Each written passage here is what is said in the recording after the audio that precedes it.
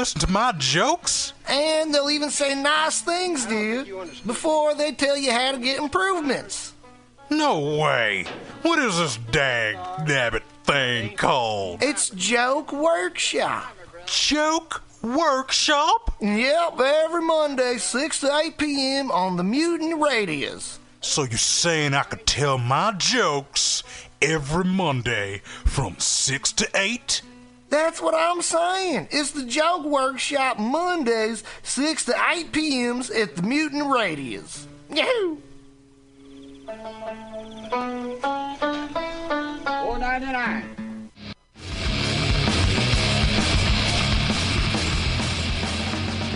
Hungry for a burger? Mutiny Radio thinks you'll find the best burger in San Francisco at Counteroffer, located inside Bender's Bar and Grill. Counteroffer's menu aims to please your drunk face. Tater tots are served daily. On Tuesday nights, Counteroffer serves specials off the Taco Bell menu, only better. You can enjoy your favorite Taco Bell item without the guilt. Counteroffer uses only fresh ingredients and never store-bought shit. Special ingredients are made from scratch daily, including beans, ketchup, mustard, habanero sauce, and ranch dressing. Counteroffer even serves vegan mac and cheese. All of this great food is served 2 p.m. to 10 p.m. daily and until 11 p.m. on Wednesday, Thursday, and Friday. Counteroffer is located inside Bender's Bar and Grill at 806 South Van Ness. Be sure to tell them Mutiny sent you. Counteroffer, baby.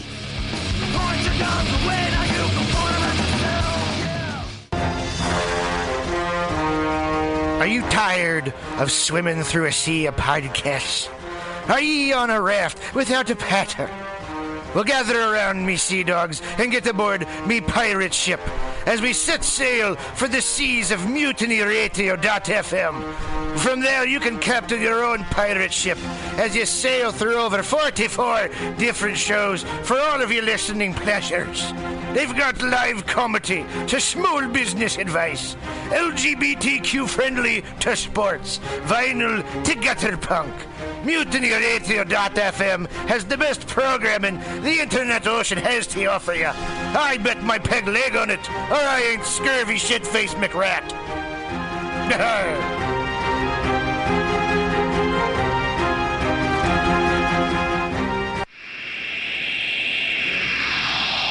Subliminal SF visual and auditory mind control brings you the best, coolest t-shirt and hoodie designs and mind-bending local bands and shows at venues all over San Francisco and the Bay Area.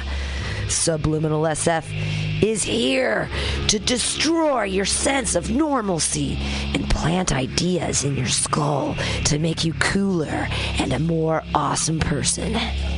Check out all the badass products at subliminalsf.myshopify.com.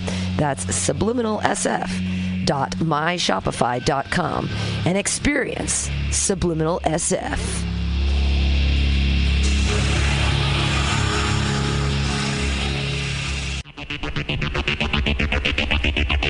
Tired of paying too much for your internet? Contracts and hidden fees got you down? Tired of supporting the same big cable companies that lobby against a free and open internet? Get Monkey Brains! Monkey Brains is a local internet provider who doesn't sell your data, bind you down with contracts, or trick you with hidden monthly fees. We're honest, local, and 100% net neutral. Residential internet for only $35 a month, business packages starting at $75 a month. Go to monkeybrains.net and sign up today.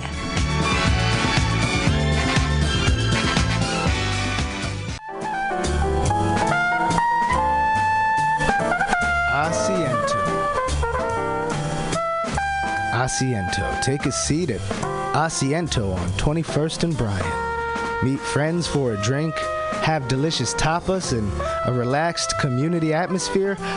Asiento, honestly, is a wonderful place. They have incredible bartenders and board games all over the walls, trivia on Mondays, Taco Tuesdays, First Wednesday live jazz, live DJs Thursday, parties. The food is darn good. Special happy hour prices all night long with your Mutiny Radio comedy festival ticket March 1st through 5th. Check out the schedule at www.asientosf.com. Come take a seat. I had a date there and it did not go well. But it wasn't the fault of the place. They're very nice. Asiento.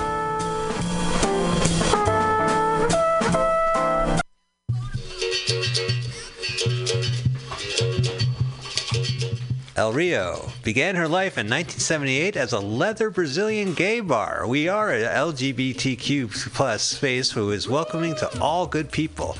We actively invest in communities to promote social change. We actively invest in our local arts and music scene to give space for artists. We actively pursue underserved communities in the use of our space. We are an awesome supporter of the 5th annual Mutiny Radio Comedy Festival, hosting an incredible offside show Wednesday, March 4th, 9 to 11 p.m. with LGBTQ plus and allied comics. So come out to 3158 Mission Street at Cesar Chavez, San Francisco. It's open every day at 2 p.m. with an incredible back patio. El Rio is your dive.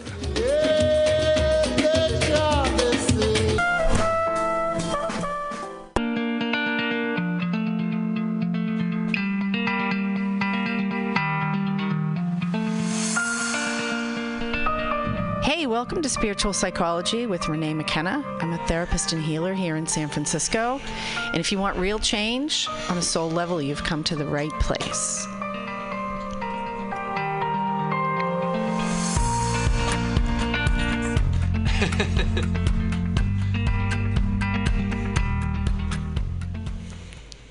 So welcome everybody to Spiritual Psychology. My name's Renee McKenna and I'm a therapist in San Francisco.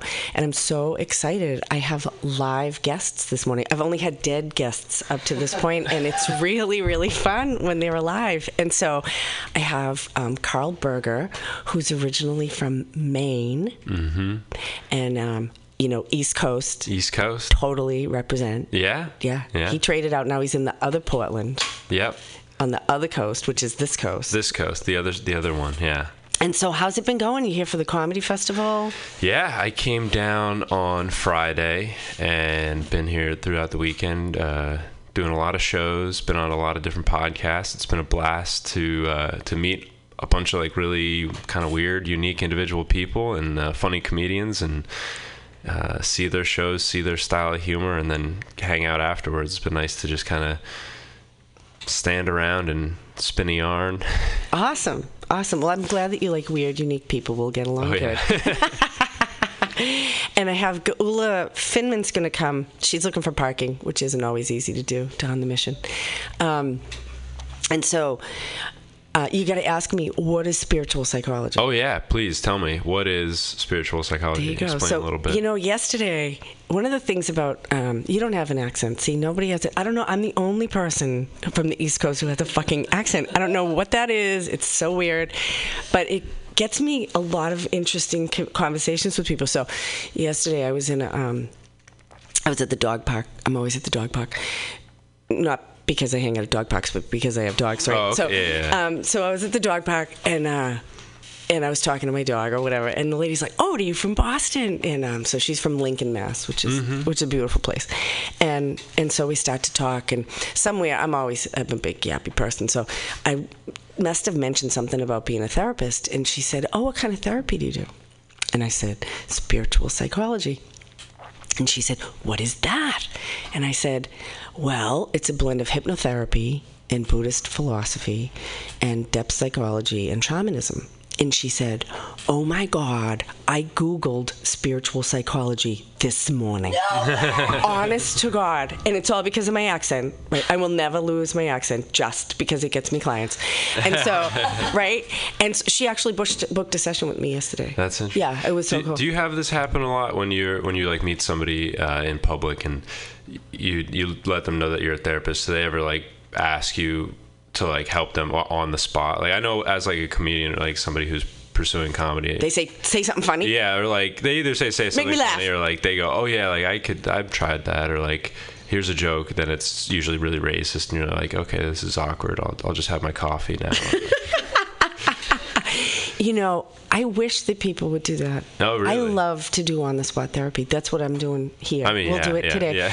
And I actually do a lot of on-the-spot. I've done therapy with people in Starbucks. I do therapy. I'll do therapy anywhere. So I wish it happened to more, but it doesn't. Most people are too afraid. They're too private. They're too close about their suffering and their dysfunction. Yeah. And I think it's terrible, because we should all just take all of our clothes off and be as dysfunctional as we can, and then we can get the help that we need. Sure. Yeah. You need to set up a booth like Lucy in Peanuts, therapy 5 cents, like a lemonade stand, but a therapy booth. Do you remember in Peanuts when there was Lucy set up the therapy stand? Of course. So when I was a kid, that's who they said I was like. Oh, no way! Was Lucy. Yeah, because I'm bossy and mean. No, I'm not mean. I wouldn't ever pull the football out from under you. Maybe. I don't know. But I have to charge a lot more than 5 cents in San Francisco. Unless it's on the street or on the radio. Yeah. Right? Yeah. So part of the reason that I like to do the show and that I wanted to do it, to do live therapy with people, is because the work is very experiential. It's not like regular talk therapy where you're just like figuring out and naming things, or like, oh, that's what happened to me and now I understand it. There's a place for that, but I actually don't find understanding things does any more than make me smarter. It doesn't make me feel better. Right. And so it's actually doing the work, and this work is not just experiential for the person, but it can be very visual. We use a lot of the active imagination to what I call concretize or make concrete all the kind of non-rational aspects of ourselves, our emotions, our spirit, our energy, our relationships, our experience, that are just ideas. And when we can give them a form with our active imagination, once something has a form, you can work with it. And there's a lot that can be done. And so as people describe what's happening to them, I find it really, really interesting to be able to listen, and we can actually follow each other's process. And because, humans are all pretty much the same, more or less, once you get down. Sure. There's a lot to be gathered, I think, from knowing what's possible. I know for myself, when I know what's possible for someone else, then it makes it that much more possible for me. Yeah. So tell me about your dysfunction. What's happening? All comedians that I've ever met come from crazy families, and they either going to become a therapist or a comedian or a criminal. Yeah. And some of them have done all of those things. So tell me about yourself. Yeah, I'm just thinking back. I don't think I've done a whole lot of criminal activities. Oh, that's too bad. Necessary. Nothing like, I haven't killed anybody. Oh, that's good. Killing is bad. Yeah, that's bad. Generally bad. Crime can be kind of fun, though. Sorry. You this and that. Speed every once in a while. Okay. Pirate things off the internet. Speeding is not a crime. I'm sorry. Speeding is just fun. But so criminal was out for you. Criminal's You're not going to be yeah. a criminal. Okay. My main occupation is woodworker. That's mainly what I do: cabinetry, furniture making. Awesome. You look like a woodworker. You have your plaid shirt on. Flannel. Yeah. You're good. You're rocking the flannel. I actually have my Boston hat. He has his Boston hat. Oh my God, he's got his Carhartt hat. Oh, I love it. Did you do that on purpose? Did you know? No. See, it's all serendipity. Yeah. It's serendipity. It's actually interesting because I see a therapist semi-regularly back in Portland, and she's also from Boston, which is all great therapy comes from Boston. Yeah. It's a thing where it's a portal. Well, it's people are, I think, a little bit more upfront in Boston, at least, about their feelings. They don't. What are you trying to say? Yeah. But yeah, about me, I guess I grew up in Maine in a town called Boothbay, pretty small town. My folks split when I was probably somewhere between 6 and 8, and lived mostly with my mom. Okay. Spent Friday nights with my dad. And that was it until 18, or I guess 17, when I left the house at 17. So that's kind of the abridged backstory. And then what happened? Then I moved to Oregon. I moved to Portland. Basically, I didn't know anybody out there, but I went out there for college and tried to blaze my own trail. Just kind of try to, start something new. You know, you kind of, it's like if you go to a new place, you can kind of shake off whatever baggage you had from behind, kind of from your past life, and you can start as a new individual if you like. So I'll just notice you went as far as humanly possible away from me. I mean, I could have gone. We'll just notice that. Yeah. Oh yeah. Right? No, that's not a coincidence. No, that probably. was definitely a conscious decision. I think when I was looking around at schools to go to, my mom was definitely hoping or wishing that I would stay within like a driving, mileage. Less than 3,500 miles. Yeah. And I was just like, I don't want the chance of you dropping it unannounced. Not. I mean, I love my mother, but it's like, I think I reached a certain point in my life where I was like, I just want to do my own thing. Just try stuff out on my own. So in therapy, we call that individuation. Sure. Yeah. Becoming an individual. Yeah. I think and for me, that's our work here as humans in our life is to be the particular us that we're supposed to be. Not the us that mom or dad or culture or religion or whatever wants us to be. And a lot of the work is stripping away all those ideas of who we think we should be to really be who we are. Mm. Yeah, I probably didn't do I mean, I went away and I did a whole lot of things throughout my middle adolescence, my later teenage years, early 20s. But in the end, like I kind of just went back into woodworking, and that's what my father does. He's a carpenter, so kind of went full circle where doing basically the same stuff, more or less, just in a different coast, on a different coast. What kind of woodworking? For me, I do. It's a really niche job that I work in right now, and it's all like retail pop-ups and displays. Oh, cool! It's a wild. I never thought that I would be doing this because it's so weird. But essentially, the company I work for, Streamline Craftsman, we will set up and build out events for like shoe launches. Right. So like, if Nike's got a new product that's coming out and they have a multi-city kind of product launch, we'll have crews in like all those different cities, and they'll have these plans and they'll have these things fabricated with lights and whistles and all that, and we'll go in and pull it off the truck and build it up overnight, and it's like up for a day, and then we take it all down and recycle it or do the best we can to get rid of it all, and that's the job. Cool. On the side, I make my own furniture. I build my own furniture. Oh, awesome. Yeah, stuff like that. That's the more creative end of it. Awesome. What kind of furniture do you build? I like to stick kind of in, I mean, obviously coming from New England, coming from Maine, I have a lot of like Shaker influence, a lot of like that Thomas Mosier background. That's very simple, clean lines for people that don't know what that is. Totally, yes. They're all ignorant out here. No.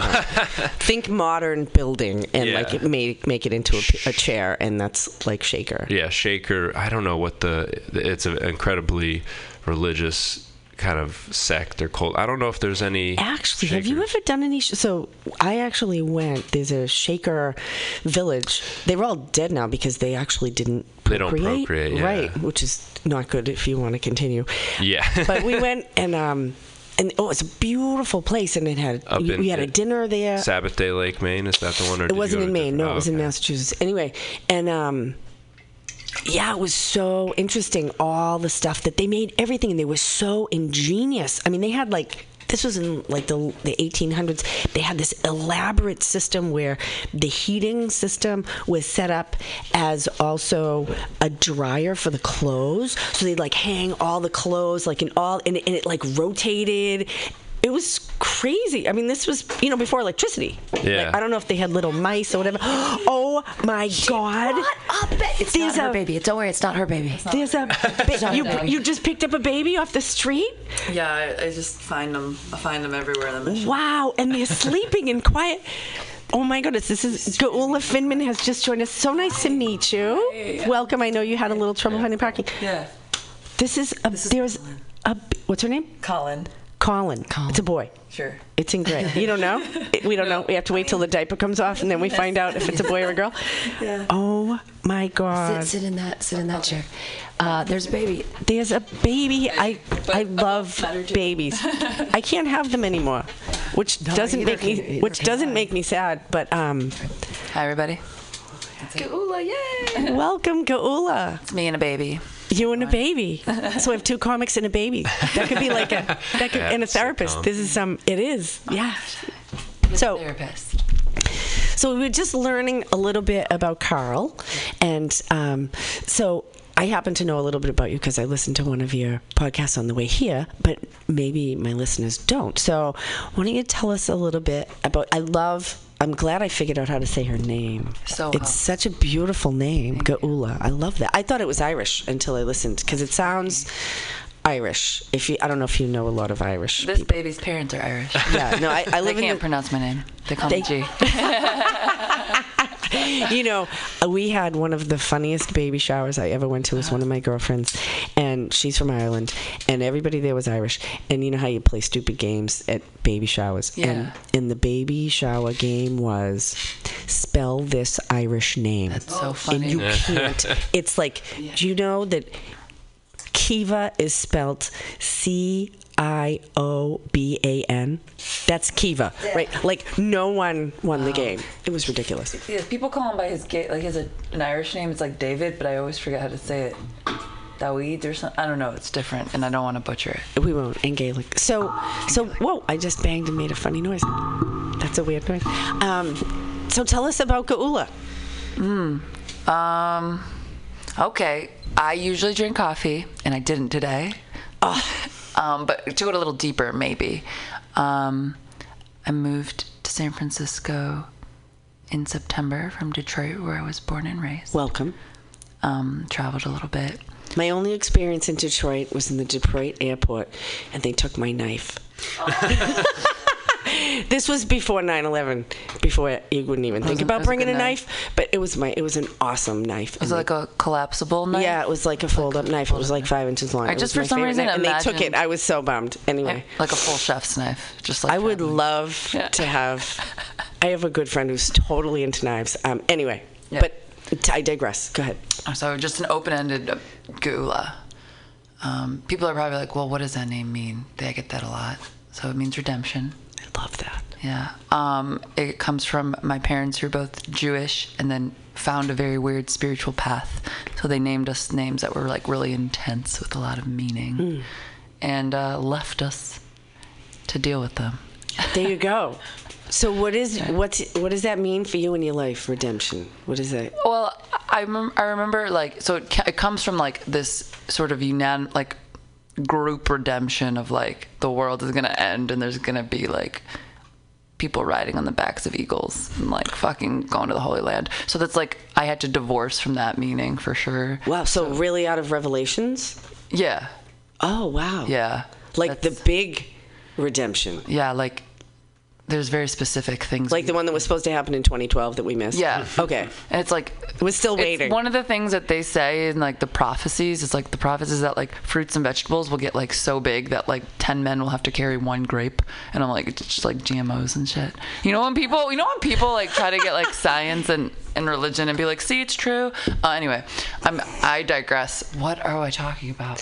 We were talking about redemption and what it means for you. Yeah, so now it means like personal redemption and like I did a lot of work like from probably 18 and on to sort of get beyond guilt and shame in myself and others and like being your full, truest, honest self in the moment, even if it means like having bad manners or something. You know, just like honesty is kind of it.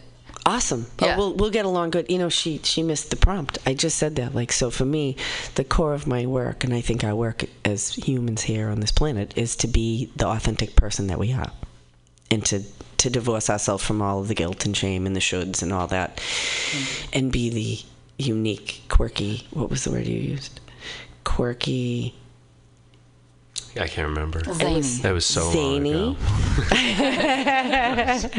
That was almost 5 minutes ago. It was. No, did you have your coffee? When I came in. We were talking about furniture. Yeah. Yeah, because he He's a furniture maker and a carpenter. Yeah.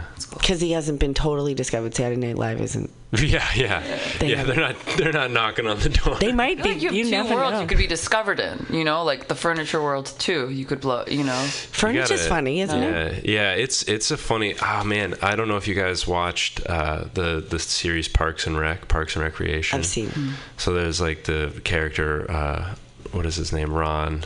I can't remember his last name at the moment, but he's like a woodworker type guy, and I loved throughout the whole series he would subtly name drop famous furniture makers.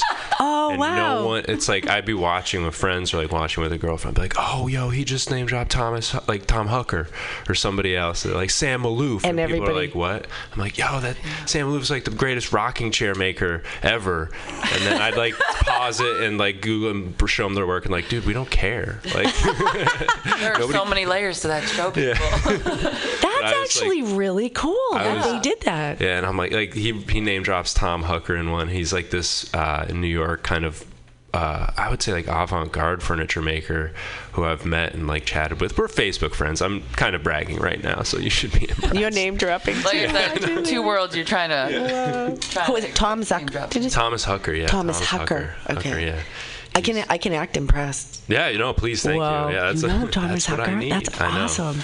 Yeah, that's pretty cool. What about Ethan Allen? Am I name dropping? Yeah. Ethan Allen. You are. I used to work for Ethan Allen. Did you really? Shout out to Ethan. Shout out to Ethan. Absolutely. Yeah. Wow, I'll have to think of a name that I can drop. Can I make one up? I'll have to think about it. So, Gaula, what do you do when you're not picking up babies off the street and being funny? So, I live with a family, and I'm an au pair. Oh, awesome. So, it's pretty full-time. Roll out of bed. Is this one of your pairs that you owe? This is my pair. Yeah. The other Okay. one's more of a banana. No, I don't know. And the grandmother's in, so I like to say I have two in-laws, so it makes my job like a full-time job more. Because, I don't know if anyone has a mother-in-law, but... Do you have to care for grandma, too? Yeah. I mean, she's very like yesterday she tried to get me to go to like a Baby Depot store and spend like 3 hours there, and I like don't want to tell her that I just buy everything online for the babies. Anyway, I'm a wreck. So basically, yeah, I spend a lot of my time with babies, and it like fully takes over my spirit, but it's actually like the best job too. I feel like it's really, really sweet. But I end up spending a lot of time like at home, and I'm not usually a homebody, especially when it's raining outside. So is this interesting? It is. How many babies? There's two. I drop off the 3-year-old at school. I'm planning her birthday. She's going to be 3 on Saturday. And then I have the baby all day. And I was with her since his mom was pregnant. So, wow. Yeah. I have to say, so I had my kids when I was 39 and 41.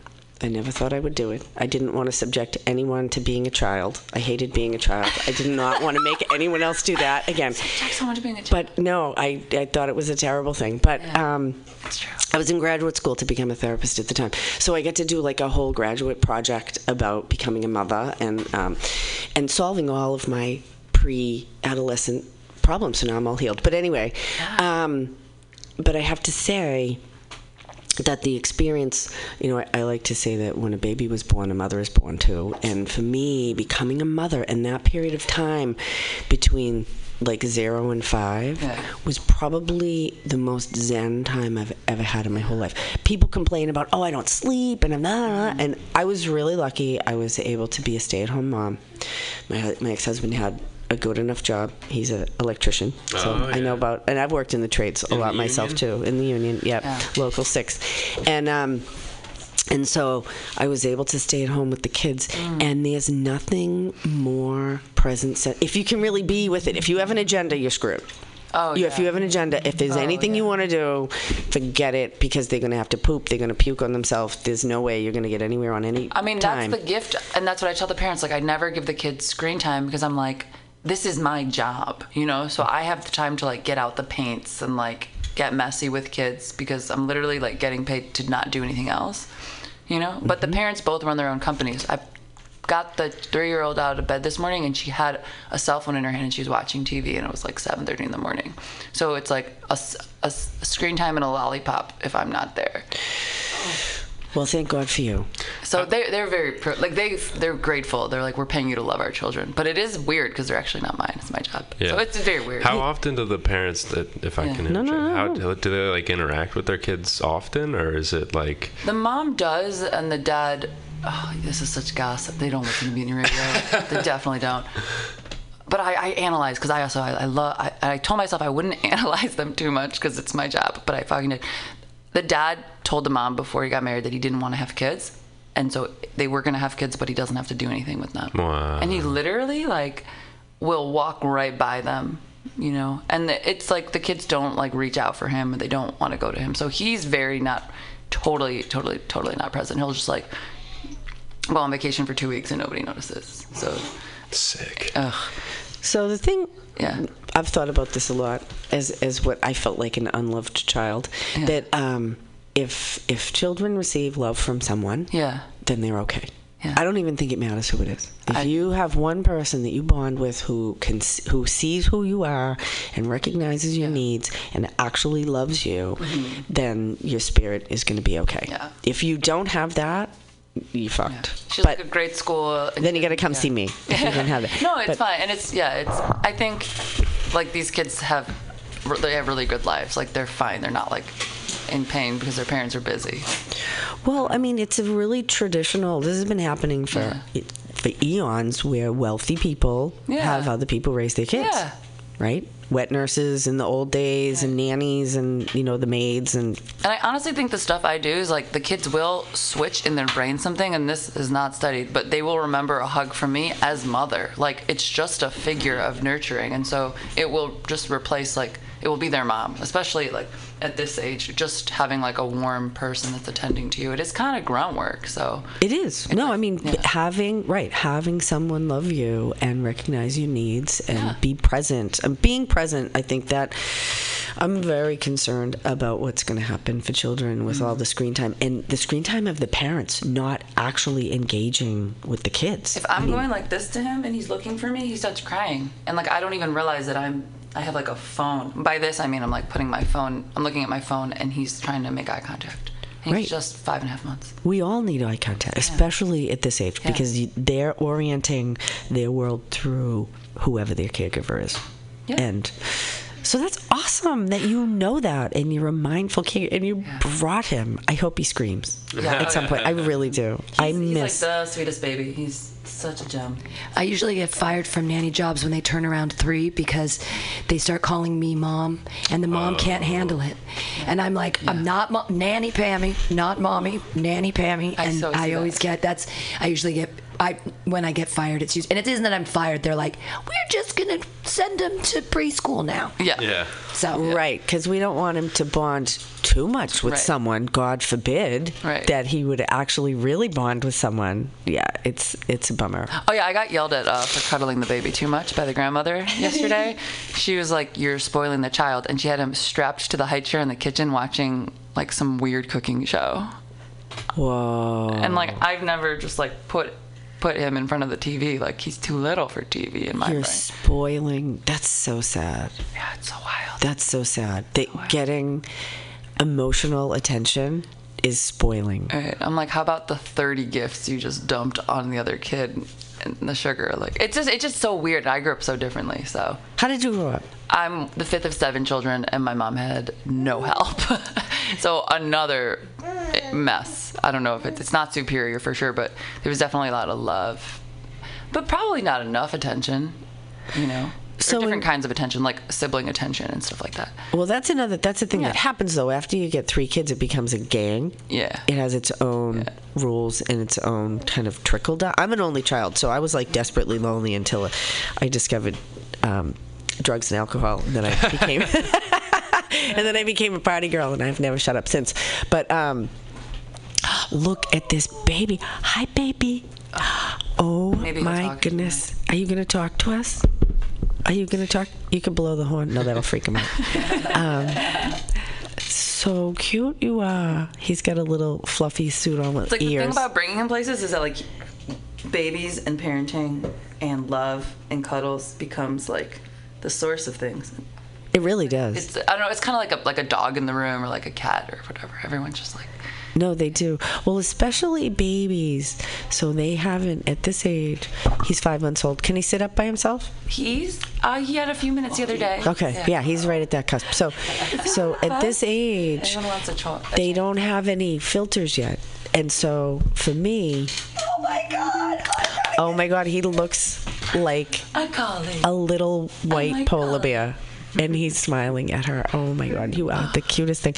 But they're, I mean, my own belief, this is spiritual psychology, right? So, underlying all things is this life energy that we're all connected with. And little babies and sometimes old people, if they allow themselves to become open before they die, they're like portals into that larger field.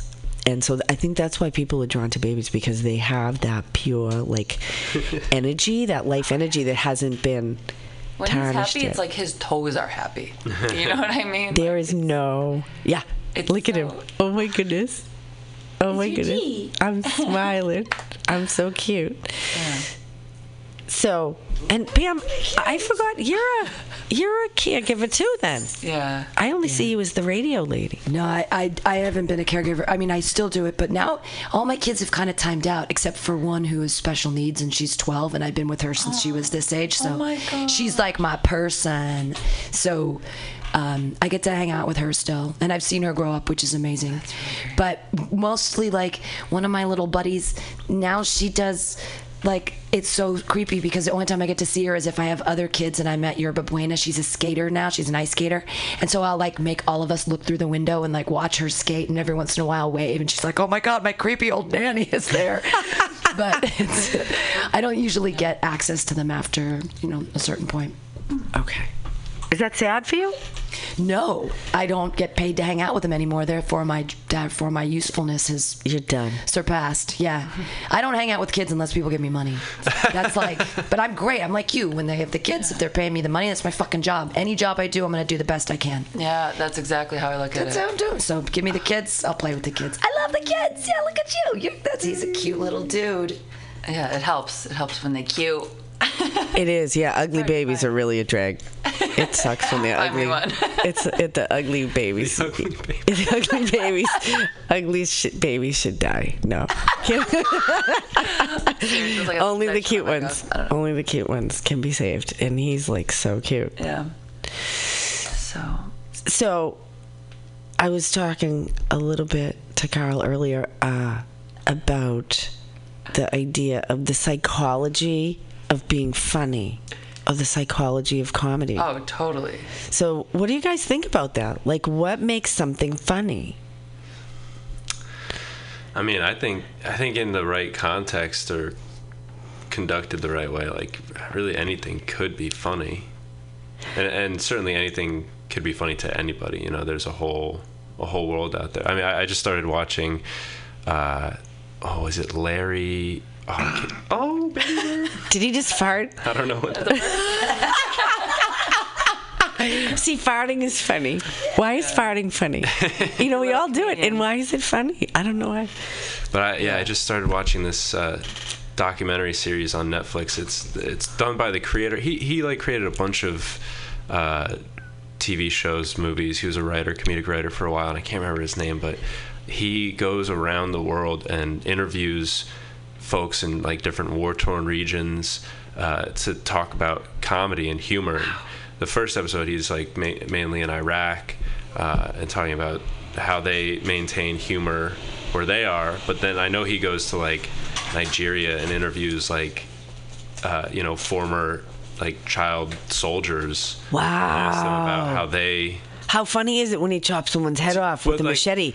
Whoa! Well, they talk about how when they're living in an absurdist world where like things like that happen, and that's regular, that your humor becomes that level of absurdity too. Wow. Right. Where they have to just kind of like laugh at stuff. You're gonna laugh at whatever your world is. I mean, look at the soldiers in Guantanamo Bay who were piling naked detainees up and that was their joke. That was they were like that was the joke, funny, right? Because they're in right. Putting people in dog cages and chaining them up and stuff is like absurd, and I think the humor just kind of meets the absurdity of the situation. What is absurdity? That is an interesting question. Yeah. What is absurd? I love to be deep. Yeah. Sorry. What is absurdity? I mean, for me, so I think about comedy, and a lot of things that are funny have to do with pain or suffering. Like a lot of, there's a measure of truth in it that's painful, and then we laugh about it. And it shifts out. For me, it shifts I laugh at myself all the time because I'm always in pain. And so, but it seems like there's a funny line between humor and suffering. Mm-hmm. It's kind of like, which way are you going to fall? Are we going to find this funny, or are we going to kill ourselves? Right. And I think, like, there's the shift of, like, war-torn countries and that reality, and then in United States, or sort of very developed, very privileged countries where I think our sense of comedy and our structure of comedy comes from. So there we don't have, like, war-torn countries and limbs to laugh at. So what do we do? It's like, I think for me, it's like, it's that suffering. But I think, and again, I'm going to go back to shame. It's like, what parts of our human experience do we still feel shame for? And it's sort of like in the past 10 or 20 years, we've, like, with the help of psychology and with the help of, like, a lot of good media, like, it feels like almost everything's been talked about with the human experience. Right. But that's sort of what comedy was for a long time. It's like, I don't know, like, it was like the taboo, right? And so now it's like, I think at this point, if you're trying to create new material, just saying something taboo that happened to you is, like, not enough anymore. And so right, because you can't talk about if your father had sex with you, because everybody already had that happen. Right. It's like it's a non-entity. If I hear one more incest joke, I swear I'm, like, rolling my eyes at incest. Right. So boring. It isn't. It's so like boring. Cliche now. Yeah. It's just kind of terrible. Like the Pope molested a boy. So boring. It's like right. So where do you find your material? How do you come up with material? I'm going to ask you the same question, Carl. Sure. Or either of you can answer if you want to think about it. Where do you find new material? There you go. I moved it lower for Colin. I'm back. I think I find my material from everyday life. I've sat and tried to write jokes, and nothing good happens. Like, my jokes come from when people do something funny. Usually when people say something that pisses me off, that's where my jokes come from. Oh, really? It's like, I think, like, it's not anger, because I don't get super angry, but, like, the first pangs of anger are where my jokes probably and then it becomes so that it feels look like, at this bitch. It's right. So it could go one way and you make it go the other way. Oh, that's just, and even in life with that person, with conflict, this person will say something to me and I'll just be like, I'll just be like, look at this bitch, but in, like, a funny way to them back. Like, that's kind of how I deal with conflict. I deal with conflict with humor, and then my humor is the conflict too. It's like in life with 7 kids and a mom, like, I think that's where my comedy really comes from. And it's like, there's a lot of conflict constantly. Right. And then just needing to be the funniest one in the room to, like, take the tension away, or, like, somebody says an insult to me and I'm going to diffuse it by, like, making everyone laugh. You know what I mean? So is the comedy a diffuser, or is it a confrontation, or is it both? Ooh. I mean, it's both. Like, because look at this bitch is not diffusing. No. Oh, I also like throw a punch. Like, I have my grandmother in me, and I can be really sour. Like, I'm not, like, just because I'm the narrator of my own story doesn't mean I'm, like, the nice guy. Like, I'm a fucking tool sometimes. And so it's like, sometimes I will say something insulting because it's funny. Right. And that's, like, my I'm socially challenged where, like, I just want to say the thing that's so hilarious, even if it's, like, so cutting, because it's so true, And I'm kind of like the person in the room. I saw this funny satirical headline the other day that was just like, like, person in the friend group decides she needs to tell everybody exactly how it is, And it's like, I'm totally that person that needs to, like, call everybody out on their bullshit and, like, oh, pick me. I do that too. I just, like, is it necessary? Like, just what is it? Like, what are those expressions? Live and let live. Fly or something? I don't know. Like, let people know. Is that like I just made up that expression? I think. Like, let the ducks lie. Let the rats eat. Let the rats eat. Like, why do you got to pig at other people's weaknesses? You know, I totally am. I'm fucking. Well, it makes us feel better about ourselves when we do that, right? When we pick on. That's also like where all that part of my brain is where this shit comes from. What about you? Where do you get your Carl? Where do you get your? Sure, yeah. We're passing a baby back and forth. Okay. Baby passing. I mean, similarly, I think. Oh, that's a hard word to say. Similarly. Do you ever try to say that like 10 times? Similarly. You can't. I can't do it more than 3. Definitely harder with like a thicker New England accent. Oh no, it's my deficit. Go ahead. I pull from experiences in everyday life, and a lot of times Do you make furniture jokes? No, I thought about that. I did actually think for a little. Like I was like, you know, because like I come from like a pretty blue collar town and like a blue collar life, and so I was like, man, everything. There is no white collar in Maine. No, not until the summertime when everybody comes up from New York. And those people don't count, and they don't bring their collars anyway. No. But the Bushes and all those. Yeah, the Martha Stewart's got a place in. Does she really? Harbor, yeah. Martha. No one even says that name anymore. Oh my God, there's another name drop. Oh my God, you're so good. I dated a girl up in Bar Harbor who I think she cleaned her house. Whoa. I know. Whoa. Big news. Whoa.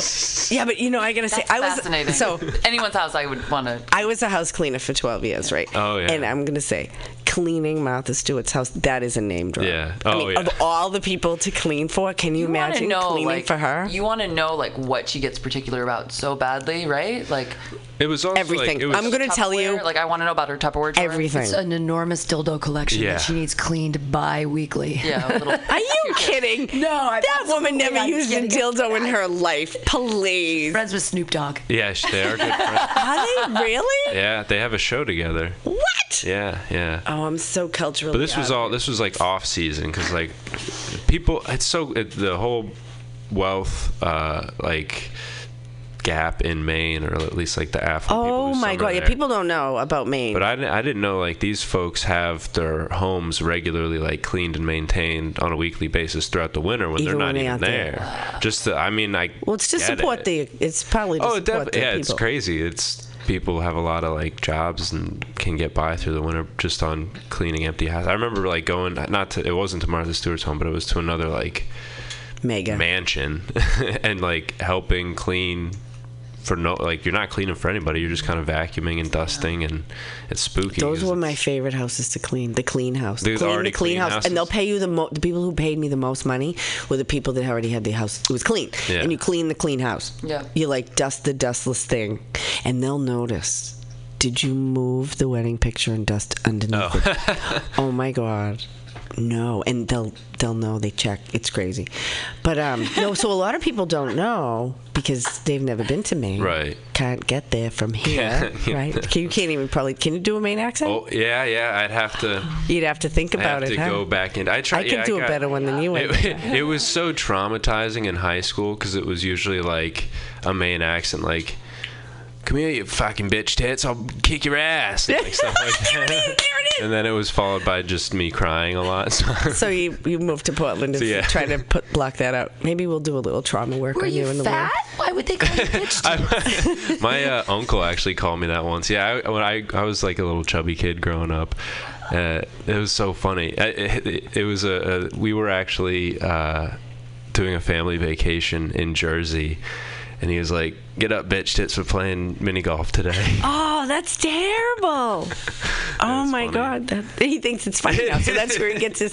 I think it is funny. It's just picture yelling that at a chubby little 11-year-old. Oh. Gives you character. Yeah. Terrible. But stuff like that, life.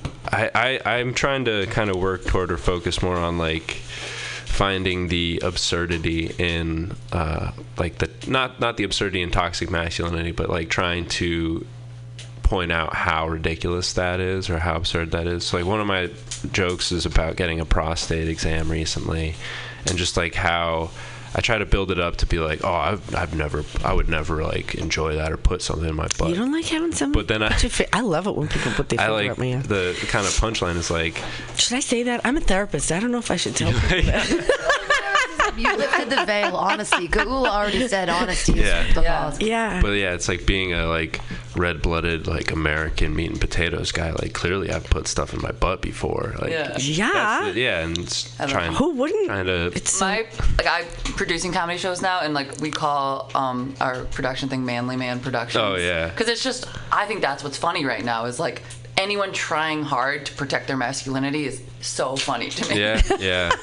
Like we already know, like other men are already let loose, you know, like we already know, like you cry or you need to cry or whatever it is. But it's like that's the stuff I work on, like in relationship with men, is like the manly man stuff. the manly man stuff. Yeah. I'm just jumped in. Totally. No, jump in. I'm interested. I'm totally interested in that because it's like, man, it's so dumb. What's dumb about it?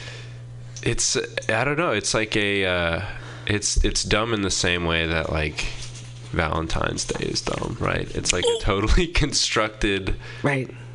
holiday. It's a totally constructed like reality. I mean, it's based in, you know, centuries of oppression and what have you, and Well, it really oppresses the men. I mean, sure. that's what I see. You know, I think about one of my favorite clients. He's actually dead now.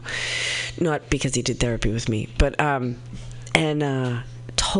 he was a carpenter, total manly man, a big, strong guy. And he was adopted, and he had a lot of trauma from being adopted. And, you know, he was in foster care for the first couple of years of his life. And, I mean, he got adopted by a beautiful family, but he had this, like, lifelong suicidal ideation. Like, he had always wanted to kill himself. And he never told anybody because he just had lived with it. It was what he thought he should live with. And I told him, like, we could fix that. And we ultimately did. But, you know, I remember he would come and he would say, I'm not going to cry. I'm not going to be a wimpy guy. I'm not. He would like that's. He would just. It was like a chant for him. Like, I'm not going to cry. I'm not going to be a wimpy guy. I'm not. And basically, it was. I'm not going to have vulnerable feelings. Right. I'm not going to be my fully feeling human self. And when he was able to actually allow himself to have all of his humanity and make room for that, and know that it actually made him stronger as a person. I mean, it's almost like these tools were useful. Like I don't like to talk about evolution because I don't understand it, but like let's just say historically, like where men were like physically combative, or even in other places in the world, and it just seems like counterproductive to the struggles that men have right now. Like they're sort of not just breaking down old habits, where like maybe not having strong emotions and like being physical before talking about something was like productive at some point in history, like wars. I don't know. Well, I have a whole philosophy about what's happening in the world right now and what that comes from, which is kind of, you know, Carl Jung was a very famous therapist. He was a student of Freud, and they had a falling out because Freud did too much cocaine, and among other things.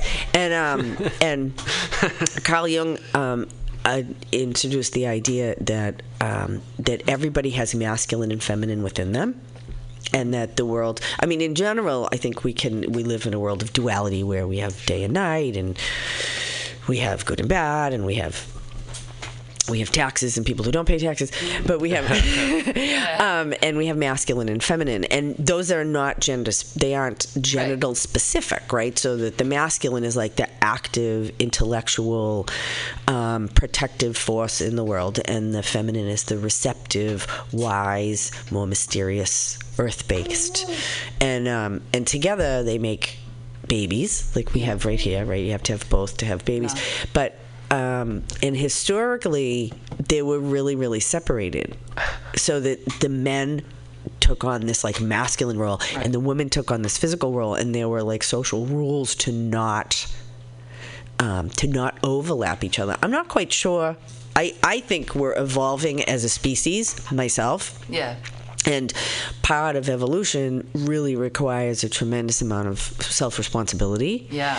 And you know, I I personally think it's interesting to look at it from this perspective, that a lot of misogyny and a lot of the oppression of women have really participated in that by not being willing to take full responsibility for themselves and to own their masculine and to own their own ability to be protective and proactive and intellectual. And the same thing with men. I think that's the call for us as a culture right now, is for each of us individually to become more of the opposite. I tend to orient fairly masculinely myself, and a lot of my work as a person has been to become more feminine, because I absorbed a lot of that misogyny, the women hating that we have, and because I had a sickly mother who was just manipulative, and how she ran the world was to just collapse, and then people would have to like go into the void to help her, and so I was like, well, fuck that. Where does that come from? Because I used to do that. It's a feminine. Where does that come from? So it's the shadow side of the feminine. So the positive side of the feminine is to be receptive and surrendered. Right. But so the shadow side of the feminine is to feign powerlessness, which is not surrender. Is to really openly accept what's there and to allow yourself to be changed by what's happening. And the shadow side or the dark side of that is to manipulate that and to act like you're open out of powerlessness, and it calls other people to come in to save you. Yeah. I shall lie down on this fainting chaise lounge. Right. Oh, right. Very specific furniture. Yeah. Very specific. Another. Oh, you're good. He's good. He's like the guy in Parks and Rec. We got the thing we got to get out of. I forgot the last name until now. We'll have to look. You should look it up. Wow. So the idea, maybe we'll work a little bit with this. The idea. This is my understanding of relationship too. Even homosexual relationship or whatever the orientation of the relationship is that we're drawn to partners that have more of the opposite, or the places that we're underdeveloped. And in the old world, it would be together we come together, we make a whole. But I think really what we're being called to now is to become more like whatever our partner is, so that we each become more whole.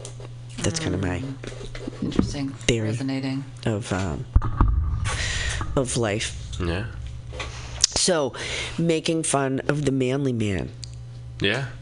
I mean, do you do that easy. too? Oh yeah. It's too easy. Is it too easy? I almost think so. Yeah. I mean, it's an easy target because everybody hates. It's like if you make fun of like straight white guys, it's like everybody hates them already. I love straight white guys. You're a good-looking straight white guy, so it's got to be hard. Stop. Like you're putting it on yourself. Like I really like straight white guys. I do. I like bisexual straight white guys too. Right. So, who's hard to poke fun at? If straight white guys, that's too easy. The manly man. I mean, you don't ever. Yeah, I guess the idea is you never want to punch down, right? You never want to make fun of somebody who's kind of in a place below you, like whether that be physically speaking, socioeconomically speaking, in any kind of terms. So you're kind of limited. Well, I mean, because you're considered top of the food chain. Sure, absolutely, yeah. By all means, it's kind of it's. Whoa! So you can't talk about anybody. It's even funny too, because like I remember just like hanging out outside between shows, talking about a lot of these other comics are like really either like giving it their all in comedy or work a wait job in LA or something like that, and it's a much harder struggle, where I've got like a full-time job that I get paid fairly well. I do a lot of hard work, but I get compensated well, and I've got a college degree. I'm fairly lucky with all of that behind me, so it's like, damn, I feel a little bit like I got like matching Carhartt hat and shoes. I feel a little bit bad for get the blue collar privilege. But at the same time, I grew up with like a lot of TV dinners and like a more or less like a single mom. So I'm like, fuck it, I can have stuff. I do think it's interesting, like with this age of like, I've heard a million comedians say like it's hard to be a white man right now, and oh, it's not hard at all. But we do want to hear. We do want to hear that. I want to hear the stories of struggle. Like, what was your struggle? Because white guys have struggle. White guys kill themselves. White guys shoot up schools. More white guys have a bad kill day. themselves. Exactly. It is by far. And we don't know about it because it's like we're learning like the why, but the why is still interesting. It's still less touched than a lot of other topics to me about like, I mean, I don't want to say the word vulnerability because that's like all comedy and that word's it's like stopped meaning something to me because we use it so much. But like I do really still like to see when like a white guy's on stage and he's like, shit, I have 5 more minutes and I don't know what to talk about yet at an open mic. I'll always be like, talk about your mom. It's like my heckle. Because like, and then they think, oh, well, I don't have anything to say about my mom. And they'll say one thing, like one loaded thing, tongue in cheek, and the whole room laughs. Because it's like, I kind of just want to hear white guys talk about their moms. And I don't know.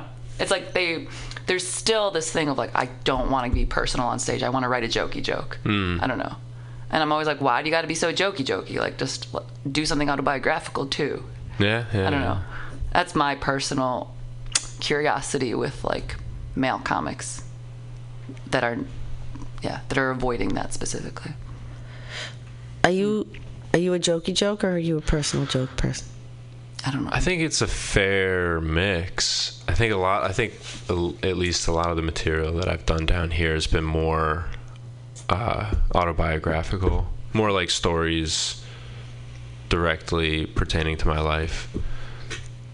Yeah, I think for the most part, it's hard to like think back or like kind of take it out of the context of my own life because it's like, oh well, I wrote it all, so it is kind of like on a certain level personal to me. But yeah, it's mostly like stories, stuff like that. You know, I've been experimenting here actually with this because there's this kind of idea of being a therapist which is hierarchical, which I really hate, and how self-revealing is it like appropriate to be, and like even that idea of appropriate, right? Like what is appropriate? Not appropriation. That's a whole other big problem too, right? But how appropriate is it to be? And I've kind of made a decision.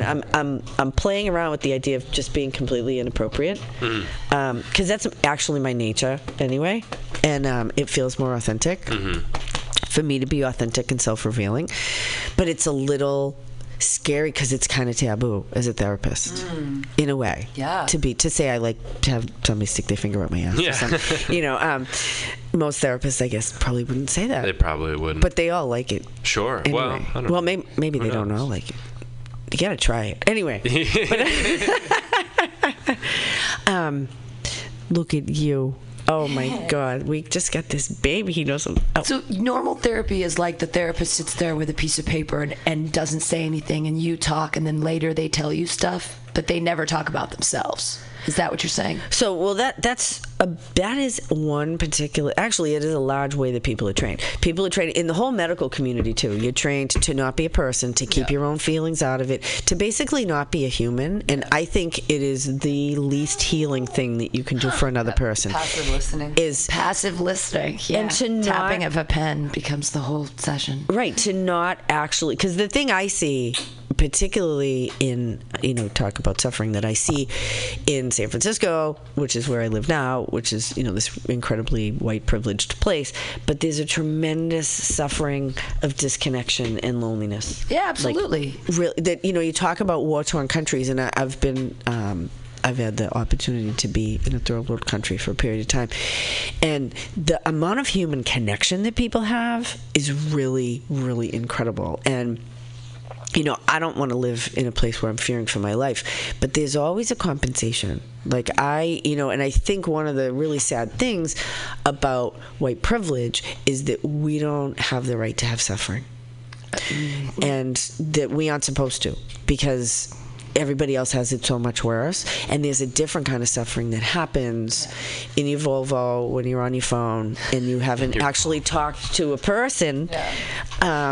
Or you walk by your kids and you don't have a relationship with your kids, or you don't actually have a genuine connection. Not having real needs, because I feel like connection is formed by needs. And when you don't have a need because everything's getting dropped off and delivered by a certain person you're paying, it's like, what are the actual people in your life for?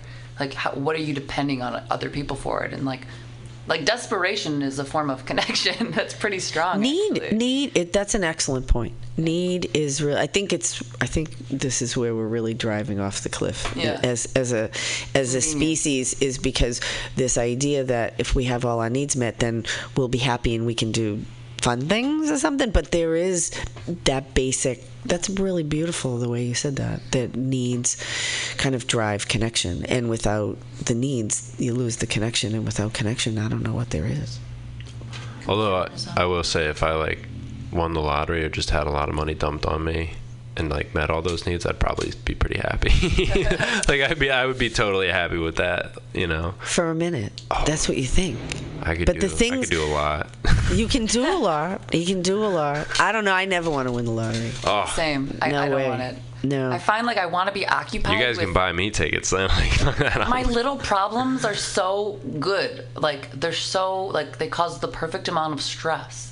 Like I feel like they're real, you know. I'm like, my health insurance, I'm gonna get it. I'm gonna go to the doctor. I'm gonna feed the baby or whatever. And it's like the bigger your life is, it's like, oh, my CEO, I have 20 employees. Like I see these people, and it's just like the products that they're making are so dispensable. Like if the economy busts, like nobody is gonna want. Both the parents have their own companies, and like nobody's gonna want what they're selling. Yeah. You know what I mean? And I'm just like having, I don't know. I'm not like saying like simplicity, because some things that are very complicated are like really important. But like I personally, I'm scared of like making my life have too many things in it that don't actually matter. Well, it's a question. So like, what actually makes you happy? Yeah. Yeah. I mean, if I picture that, like if I did win the lottery, I'd just like, and this is because of who I am and like what I was brought up in and what I do now, like I would just buy land and like build stuff, you know. You just work on stuff. But isn't that what you're doing now? I mean, now I'm not working on the stuff I want to work on. I'd love to have like my own full shop, you know. Like it's kind of like I'd love to. That's what retirement's for. I know, right? Yeah. I don't know if I'll retire. Like my dad's 66. Both my parents aren't retired yet. I don't know if retirement's in the burger. I'm never going to retire. Yeah, in the burger doctrine. But I mean, yeah, I guess I'm doing that now. But it'd be like I could just like you can make stuff. You know, I could build a fucking boat. Wouldn't that be cool? Like take the time. My stepdad, he built a boat. He did it while he was working at a shipyard, but he built a 24-foot boat in our backyard over the course of 8 years, and then he and my mom sailed on it for a little while. Dream. Girl, you can make a lot of money building boats. I had a friend. They had a boat building family. They built sailing boats. It's starting to. It's huge money. They'd sell those boats for like $200,000. Oh my God, more. Yeah, but it's starting. Well, this is in Massachusetts, not in San Francisco. It would be $500,000. Yeah, it's starting to get out. Well, I don't want to say outsourced, but Turkey is becoming a huge boat building epicenter, just because it's just ungodly cheap to do boat building over there. You know, you can throw cheap labor at it and get the job done way quicker, way under budget. So the place my stepfather was working for, a pretty well-known wooden shipbuilder in Maine, they like closed down 3 of their buildings, 3 of their facilities, sold one off, and like had to lay off a ton of people because it's like not a lot of people in the world are splurging for like $5.8 million wooden sailboats. Well, you don't need a lot of them. You don't need a lot of them if you have that. I mean, so these people, they had a family business. It was the father and 2 brothers, and they built these custom yachts. Yeah, you know, like 30, 40-foot sailboats, and it'd take a couple years. And people want it because they would visit them and everything. You know, the teak, and this is going to be this special way, and they bent all the wood and do all like that. You know, I believe that we don't have a dream without being able to have the power to make it come true. Like, you really want to build boats, dude? Like, you can do that. You don't have to win the lottery. Yeah. No. What's the bigger dream? Comedy? Would you rather do comedy, or would you rather build furniture? Because furniture seems like an actual talent that could actually make money, whereas comedy is like drink tickets. Right. Until you get your Netflix special. Even when you get your Netflix special, at you this buy point, one nice outfit and then it's back to drink tickets. Right, exactly. Right. Like, I don't know. I haven't figured that out. You haven't soul searched that far enough yet. But you like both of them. It's working out fine. Everything's cool. Right now, everything's cool. There you go. Until I have a baby. Are you going to have a baby? No, I every morning stand in front of the microwave for like 5 minutes trying to reduce that chance. Yeah. You love that. That was hilarious. He did. He spit up over that one. Oh my goodness. Microwave my balls. Cook them little fishies up. Yeah. My mom used to do this thing with us called the attention store, and it was when we were like upset about not getting something we really wanted. And she still does this with me and my other siblings. And she's just like, well, if you had everything and time and money wasn't an issue, like what is it that you really trying to do? And you just talk for like 10 minutes about your fantasy, like in the way you were just doing now. And it's like this really cool practice, and it ends up sometimes building gratitude, but also just like, oh, I could probably do that. You know, like I wanted to get into comedy, and I was just like, and then it's like, oh, you can actually, it's slower, and it's like more at stake and more at risk than like your little dream that you paint. But it's interesting to be like, well, what is it that I really want? You know, and sometimes it's like, oh, I want a vacation in a hot place, and you're like, well, you could probably do that if you save up and, you know, phone a friend or something. I don't know. It's just like the attention store. Sometimes like when you're feeling like, I don't know, like stretched and you want more money. That's a really beautiful thing. Yeah, I don't know. I sometimes joke about it a lot with my sisters. Like, we'll be bitching about something, and one of us will be like, attention store, and you'll be like, shut up, you know? But it is something, because I'm like, what? Like, I don't like being a maid. I don't like feeling class consciousness every day, or like, you know what I mean? Like, I'm in like this have, hot, not world all the time, and I'm like, well, I think I'm happier than the people that are that. I lived that as a maid. Yeah. And you know, it was really good preparation for me. It was good preparation for me for what I'm doing now. And just as far as being able to be happy with what I have. And outside, you know, we were talking about the manly man thing. And to me, like, I call those masks. Yeah. Like they're these things that we wear, and class is a thing that we wear, and there's that kind of protects us. It kind of can tell us who we think we should be, and so we don't have to do the work to actually check it out and see who we really are. We can just pretend to be this little cookie cutter thing that we put on ourselves, and people want to put it on us too, you know. People like always assume I'm like a gay vegan, and like sometimes I just let it happen, you know. Like, I'm not trying for that look, or I'm not trying for that vibe. I get that all the time too. Yeah. And sometimes it's like more useful to just let their assumptions stick. Absolutely. You know? Or like people think this is my baby, and I'm like, yep, like it's a baby, like whatever. I just don't care what their assumptions are. But like it is so powerful, because once I assume the lie that's been put on me in like a short moment, like it's so impactful. It's so like, if I pretend like this is my baby, like it changes than when I say I'm the nanny, like who and how I relate to that person so much. Isn't that interesting? Yeah. And it's like this, sometimes I do it on purpose, you know, like I pretend like I'm the mom on purpose. I have stand up about it, but like because of the way people treat you differently. Mother's Day is so fun. The whole week of Mother's Day when you're a nanny is the best.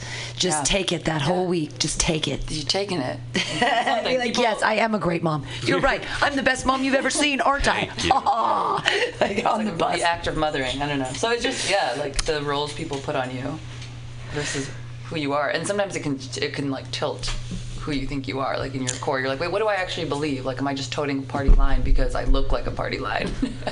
That's interesting, right? Yeah. To expand our possibilities of who we might be. So, did you guys, so you knew you were coming to a therapy thing. Mm-hmm. Did you guys have anything that you wanted to work on? Not really up front. I've had an interesting relationship in therapy throughout my life.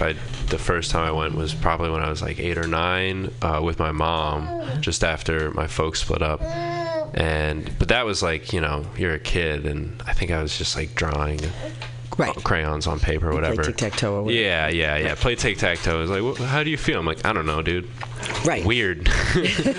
Weird dog. My dad's not here anymore. Like, what do you want me to say? Right. And then I tried somewhat recently the online therapy Talkspace. I don't know if you've heard of that or I have.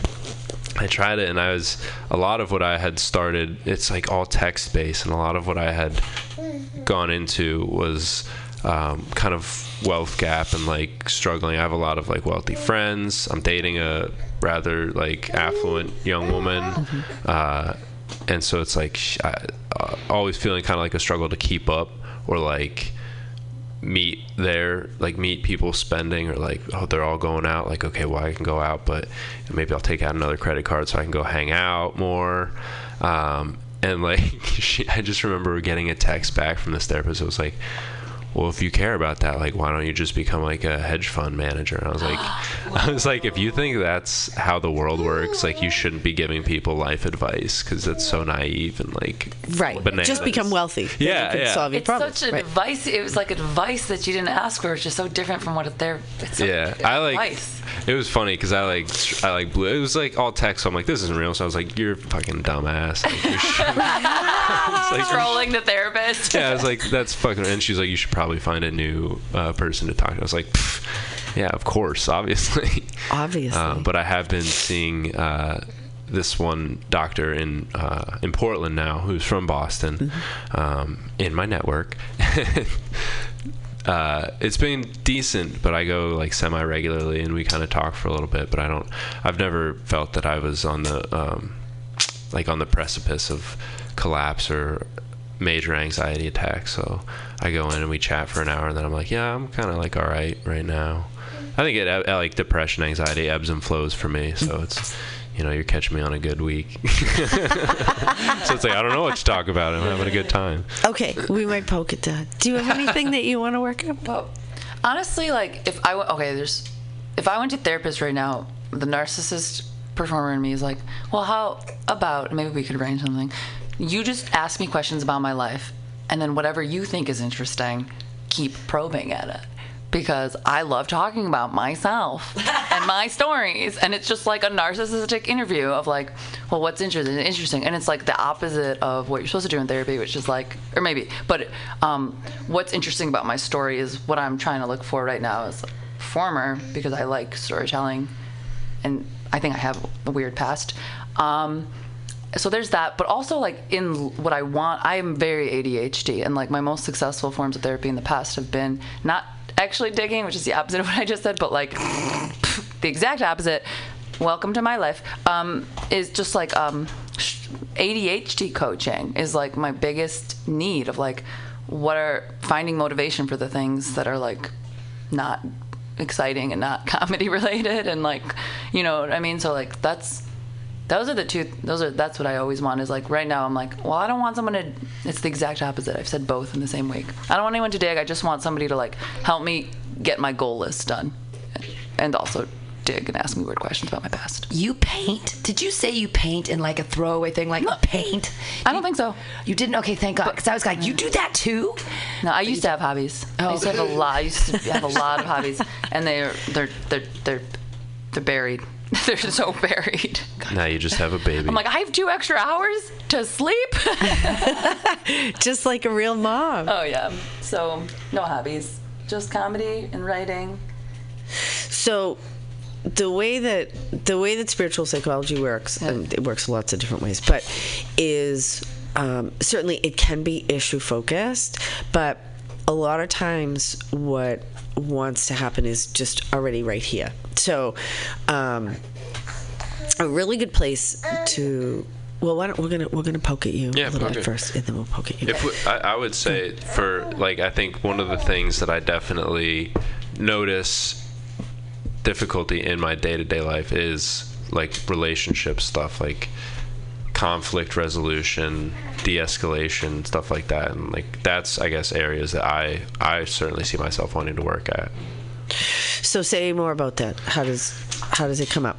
I definitely would say that both my partner and I now are more combative and defensive when it comes to like a conflict, or we get into an argument, and I'll notice for myself, have trouble like really hearing what she's saying, instead of just kind of like focusing on how I'm going to respond to it. Right. You know, that's definitely, I think, probably a key factor of like a lot of males in like, or maybe everybody. Everybody like, does that. Yeah. So So if you consider a conflict that you guys have had recently, and like pull one up, and see if you can. So this is really body-centered work. So see if you can get a sense of like what's happening in your body when you're having a conflict. This is your girlfriend? Mm-hmm. Yeah. So when you're having a conflict with your girlfriend, like what's happening in your body before you get to the defensive place? Or maybe you get there. Do you go right to defense? Think of a conflict lately. Yeah. Can you pick one, and even just, is it one you can kind of tell us what it is? Just super simple, like she wanted to go to McDonald's and I want to go to Burger King. Or... No, well, yeah, all right. We'll talk about the most like recent relevant one. And it was transpiring kind of throughout this festival. But she got really fucked up at a party and like wound up naked in a hot tub making out with a bunch of people. And she kind of said it was under the context of like, oh, we were playing Spin the Bottle. It was like really fun and like not a big deal. You shouldn't really worry about it. And then I was like, well, I kind of am a little bit worried about it. So that's been an ongoing conflict. Whoa. Yeah, that's not McDonald's and Burger King. That's not McDonald's and Burger King. Right. No, so that's intense. But I think that our back and forth since then has been more of like her trying to explain it as like pretty... not a big deal, not like an issue that I should be worried about, where I'm kind of coming from my point of view being like, hey, I'm out of state, like I don't know what was going on, and it is kind of a big deal for me. Right. But we're not really hearing each other, or I guess we're speaking past each other in this context. Okay. So if you think about let's kind of go to well, you can pick any of the conversations that you guys have had around this. And so pick one. It could be the first one. It could be subsequent ones. And so if you like consider your body, like what is happening, we can maybe just bring it up this way right now. So if you think about what happened with her in the hot tub and you're not there, how does that feel in your body? Kind of like not well, and unease like in your gut, kind of like confusion and sadness inside, like lower stomach.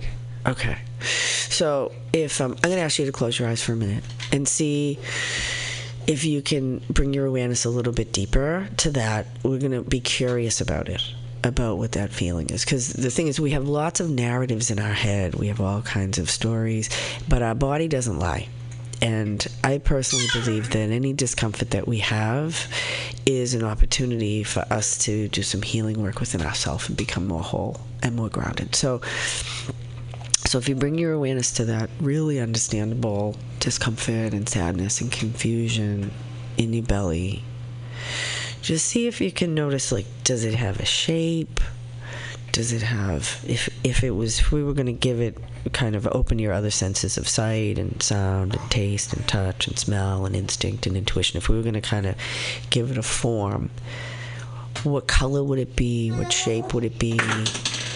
What's its density? Those feelings of confusion and sadness.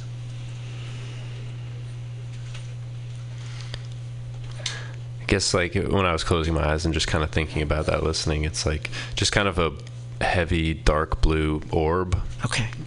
So I'm going to ask you to keep your eyes shut as much as you can for this. And so if you bring your awareness to that kind of heavy blue orb, and I wonder if you can sense or feel or imagine the first time in your life you ever had a feeling similar to that.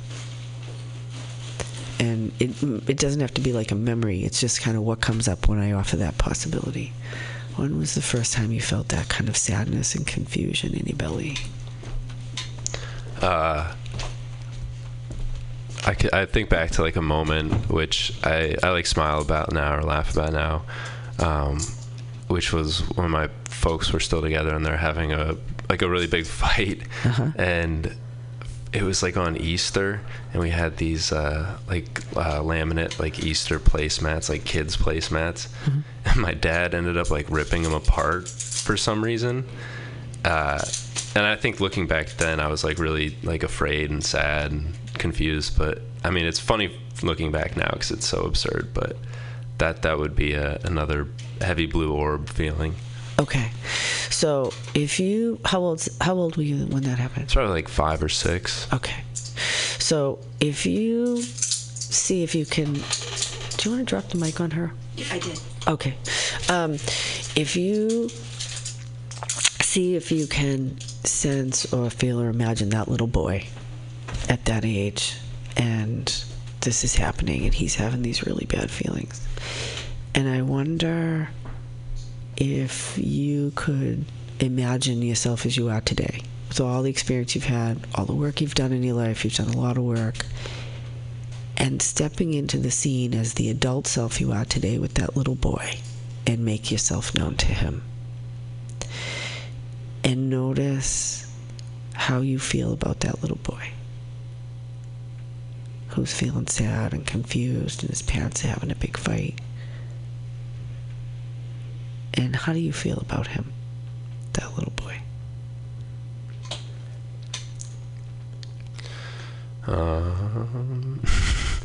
I mean, I don't know how I'd feel. I mean, I would just want to be there to, support him and comfort him and make sure he knows that it's going to turn out okay.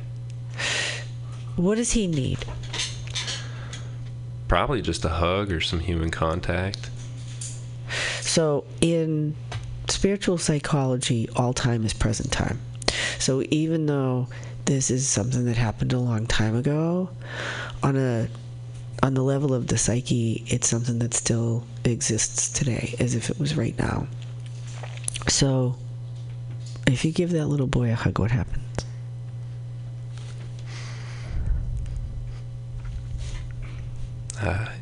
He probably feels better. Mm-hmm. What has your relationship been like with that little boy in your life? How have you treated him?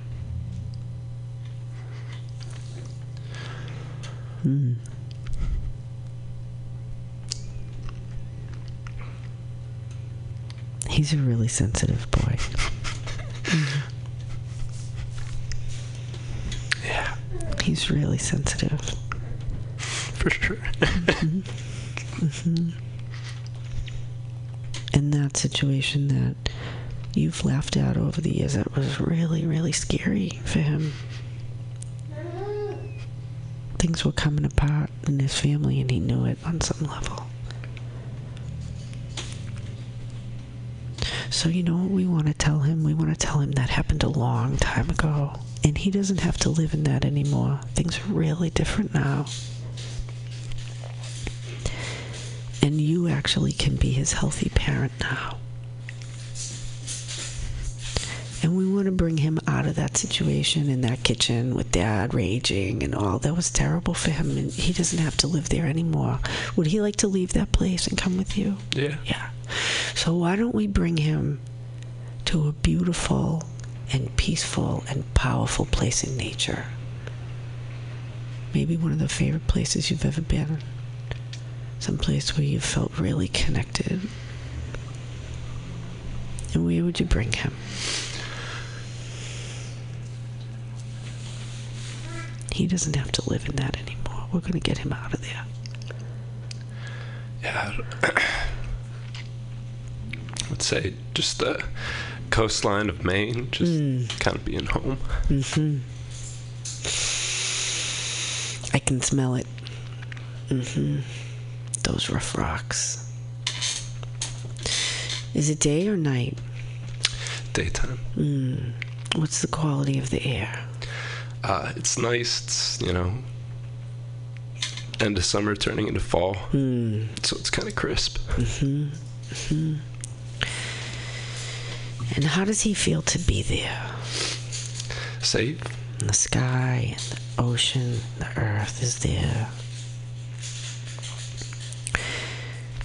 So we want to let him know that this is a really safe place, that nobody can come here without his permission. This is a sacred place for him. This place has only his highest good in mind. And we're here to help him. there's a lot that's good about this little boy. What's good about this boy? What are his gifts and talents? He's got a weird sense of humor. I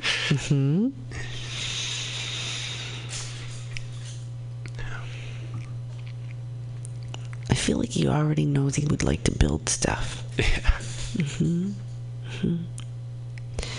And in this place with these really powerful elements, what does he feel the most comfortable with? The water, the sky, the earth, the rocks? Yeah, the water and the rocks. Yeah. So I wonder if he becomes aware of the water and the rocks, if he can open to the possibility that the rocks and the water are also aware of him, that they're available for him as a source and a resource of strength and wisdom, that the elements of water and stone are actually elements that are in his own body. They're like his relatives. How is it for him to open to that possibility?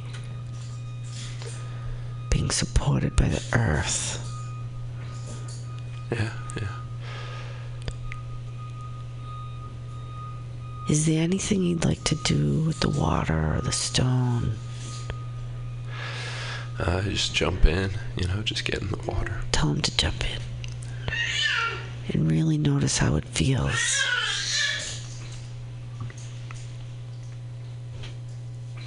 Now, how is it to jump in the water? Be surrounded by it. It's nice. It's cold, definitely cold, but it's nice. And so, how does that little boy, how does he feel about you, your adult self? Feels comfortable, feels happy to have that friend. And what does he need from you? What does he need from you? He just needs me to be there. Just to know that he's there. And are you willing to be there for him? Yeah. And how is it for him to hear that you're willing to be there for him? It's good.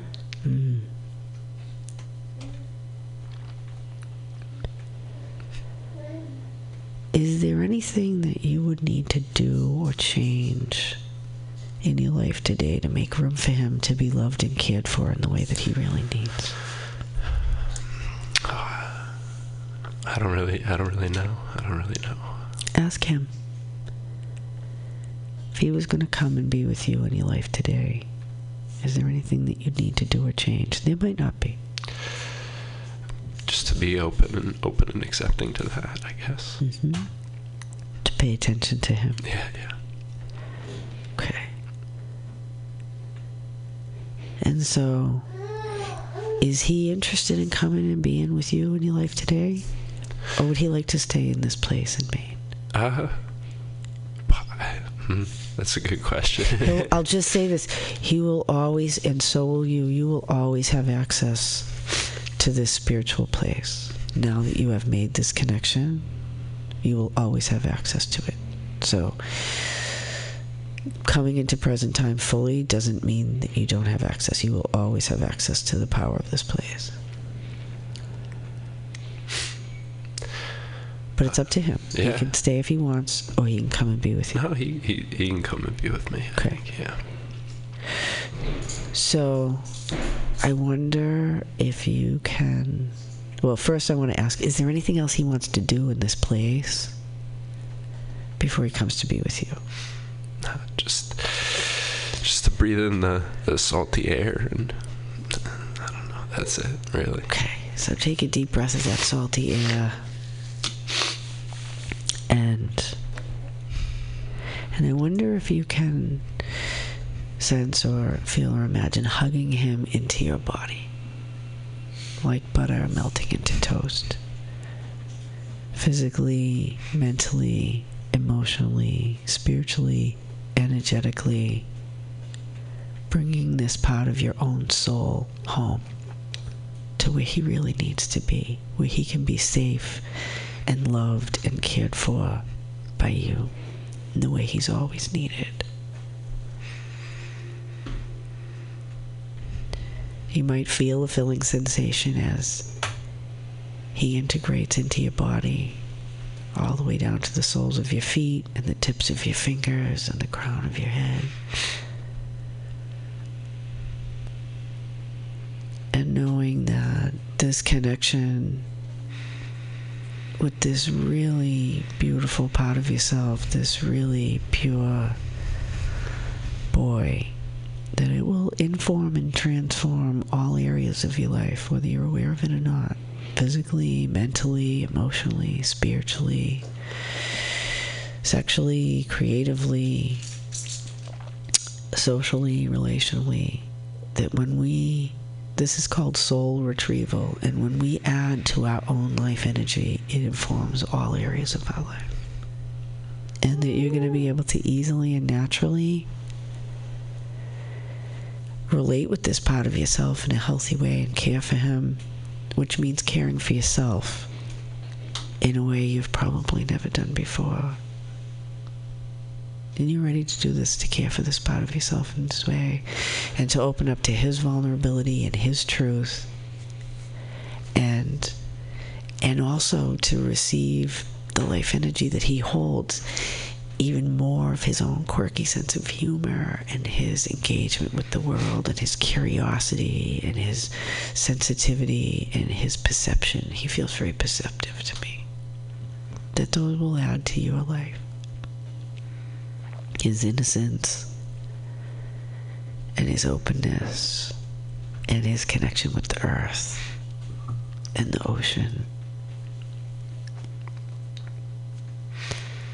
And that through him, you'll have even more of yourself.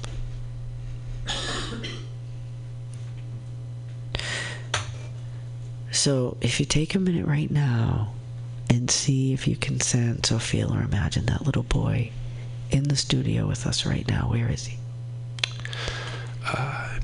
By my side, I guess. By my side. How's he feeling? Better. Definitely better. Safer. Happier. And how is it for you to have him here in this way? Feels nicer to have him here instead of back in, memories, bad memories. Mm-hmm. So again, it's not like those things didn't happen, but he doesn't have to live there. We can have him in present time where he can be cared for right now. And so if you think about the dynamic that's been happening in your partnership, this really painful dynamic that's been happening, and consider that your responsibility is to care for him, and when there's an exchange between you and her, if you can focus on him and caring for him and how that might change how those dynamics go going forward, not even with her but within yourself. Right. That's your job, is to care for yourself and to be honest about what he needs with yourself first, and then to decide how to advocate for him. Does that make sense? Yeah, absolutely. How is it for him to hear that? It's good. It's, I like that. I definitely like that perspective, that point of view, that idea of taking care of that person. Mm-hmm. So Steve, how do you feel in your body right now? Just bringing your awareness to him and right in present time. Warmer inside, better than before. Excellent. So ask that little boy if there's anything that he needs, or if there's anything he wants to do or communicate right now. No, I don't think so. I don't think he does. I think he just needs to be recognized or be, sought out, be seen after. Does he know you're a comedian? Yeah, I guess. He does now. See if you can show him your life today. Show him where you live and what you do and people you hang out with, and you're in San Francisco right now. You've been on a bunch of radio shows and you've done a bunch of comedy and you build stuff for a living. And how does he feel about all that? Proud. Yeah, proud, I guess. Proud. Yeah. You should be proud. You're following your dreams and you're using your talents in the world. It's really good. It's really good.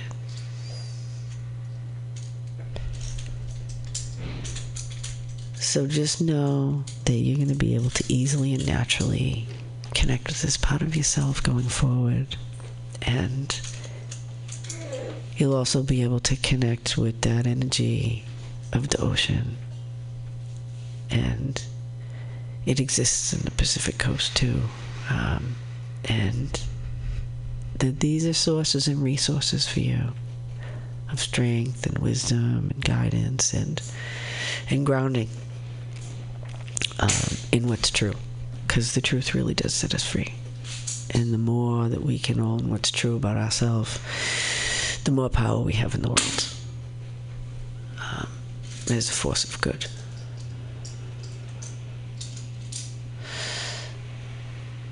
So, really great work. Really great work.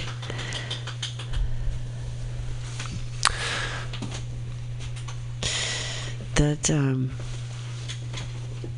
part of the reason that I want to do this work on the radio is because in the 80s, I tell this story a lot, there was a man named John Bradshaw, and I was watching TV one day, and I saw him do a process not dissimilar from the one we just did, and I was blown away.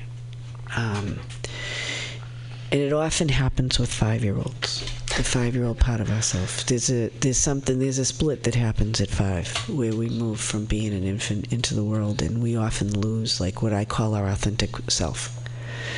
And I don't know why it's set up that way. I'm going to talk to the management when I die. Like, I think it's a design flaw. But anyway. I watched that happen, and I had just stopped taking drugs and drinking. Was trying to get my life out of the toilet, and took a little while to do that. But and I had all this like underlying emotional stuff that I was completely separated from. And when I saw that happen, I realized that there was a possibility for healing that I didn't know was possible.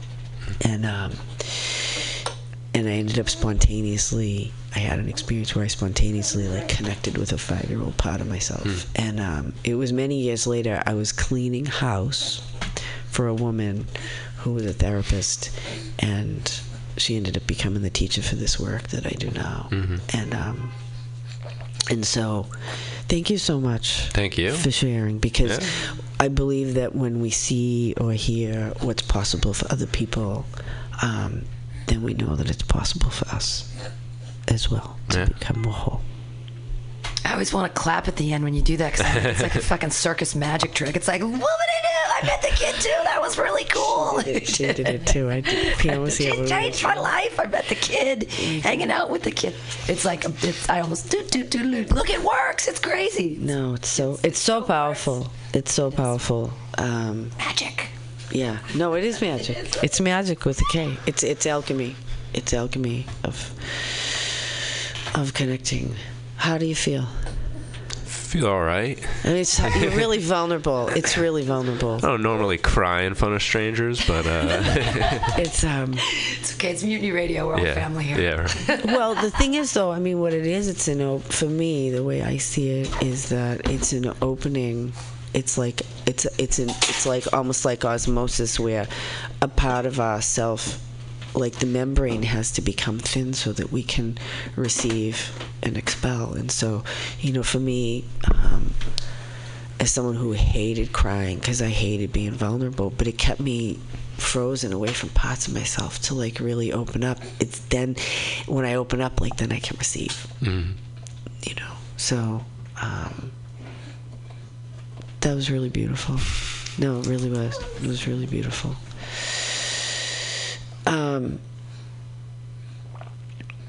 So there's a little piece of work we can do in the last 10 minutes that I find really helpful, and I think Ula, that I don't know if you can focus. You can though, see, because you have such mom energy. I know you can multitask. Yeah. So present in that before. So, and Pam, you can do this too, and anybody who's listening. So this is one of my favorite meditations.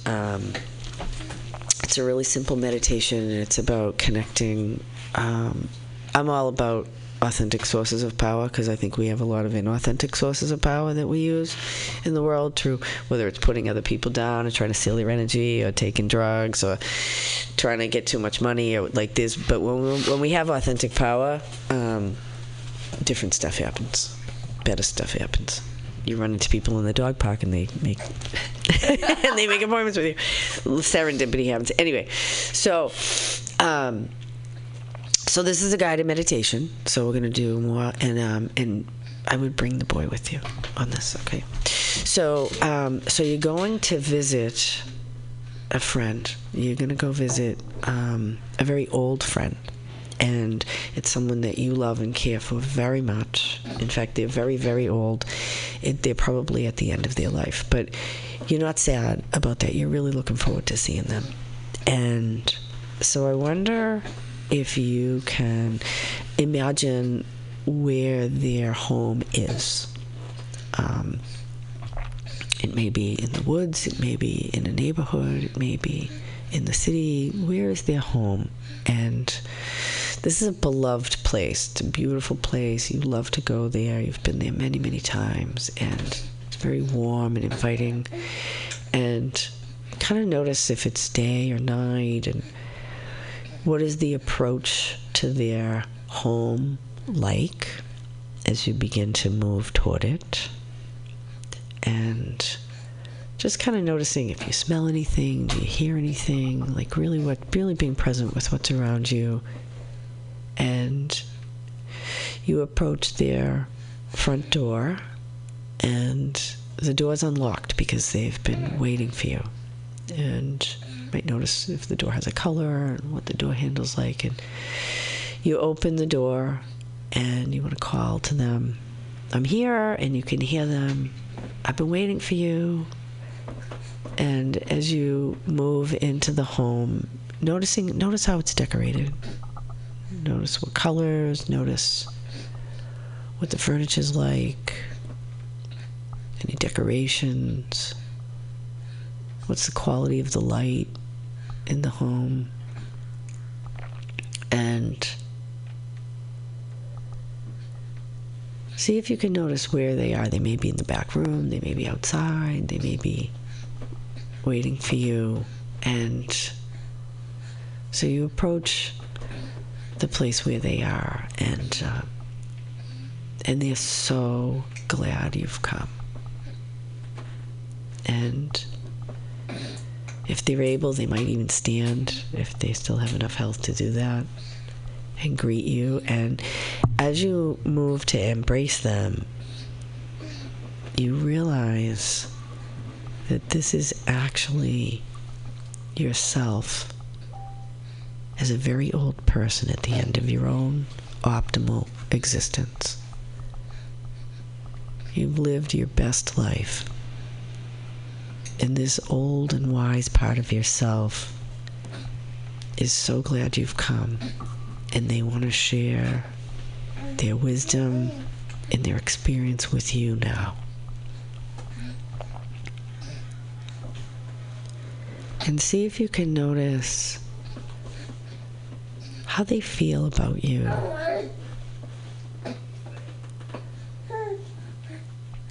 And how you feel about them, to see your optimal self at the end of your life. And how do they feel about their life? How do they feel about themselves? And is there anything that they want to do or communicate with you right now?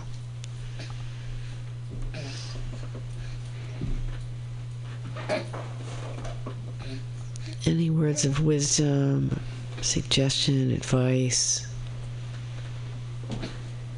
from their great experience? They know everything about you.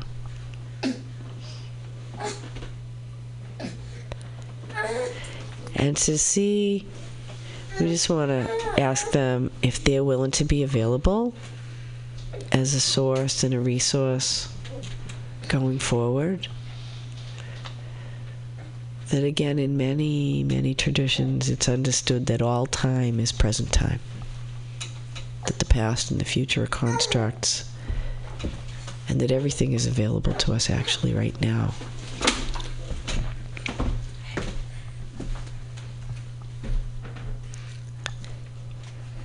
And when you're ready,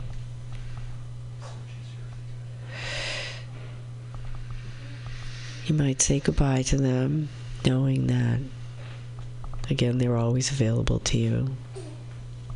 And move back out through the home, back out the front door, and back out into the world, bringing this connection with you, back into your body, fully in present time. And you might take a moment and see if you can sense or feel or imagine calling that wise part of yourself, your own highest self, into the room right now. And where would they be in relation to you? To be beside you, in front of you, behind you, within you.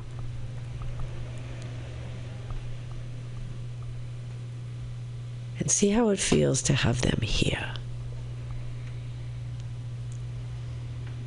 Have access to our own deepest wisdom, our own timeless nature, like a teacher or a guide that has only our highest good in mind.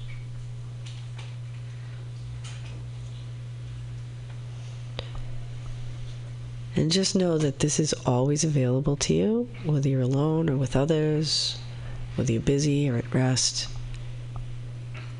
that you can just bring your awareness into your body in this way and make this connection.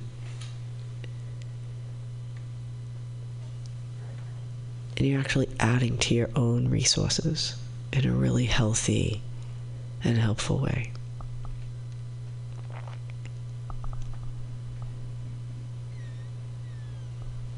So just bringing this back with you. And remember everything fully, and open your eyes when you feel ready. Magic! So what happened, Pam? I don't know why I live in San Jose, but that's weird. Okay. Did you live in San Jose? Lived in San Jose on a weird I don't know why. It was my grandma's house when I was growing up. And then I'm like, why am I living in San Jose? But no, good stuff, smart person. I'm never gonna have to take Xanax again. I'm cured. What did she say to you? Just to calm the fuck down. Everything's pretty cool. Like, chill out. You're fine. Yeah. How is it to hear that you're fine? Well, from myself, that's unusual. So, yeah. I think you're fine, Pam. Thanks. That's pretty magical. That's good stuff. I love Pam. Pam, I just love you. I really love you. I tell you, you helped me so much. I love her. Same thing you did with him. She does the second part.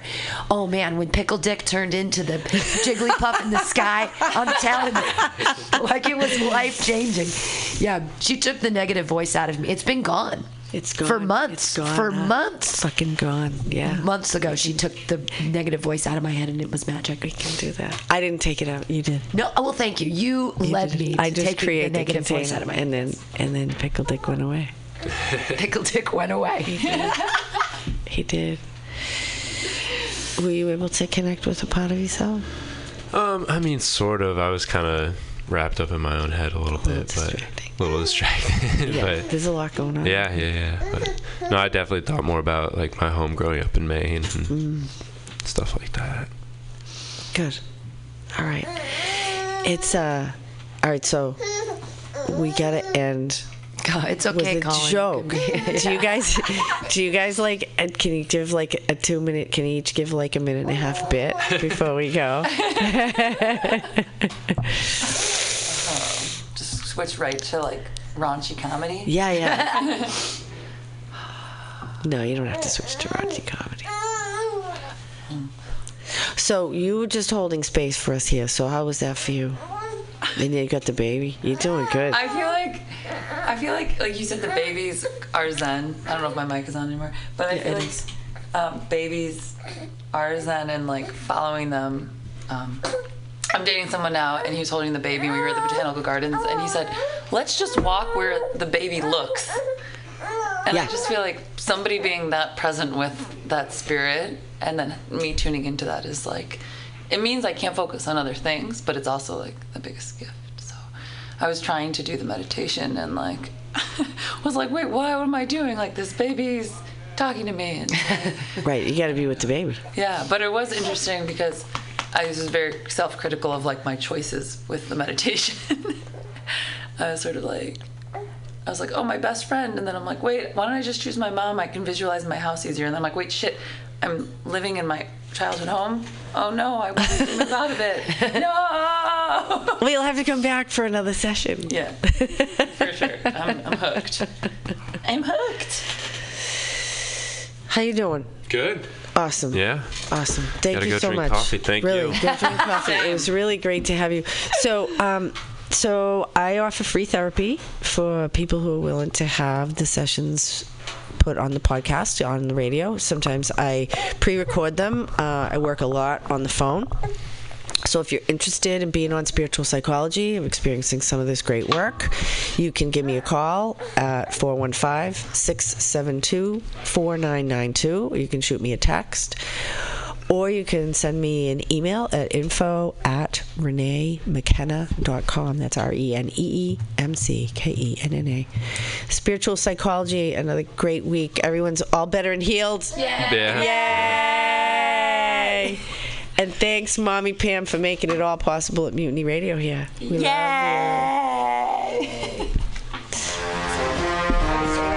Are you tired of swimming through a sea of podcasts?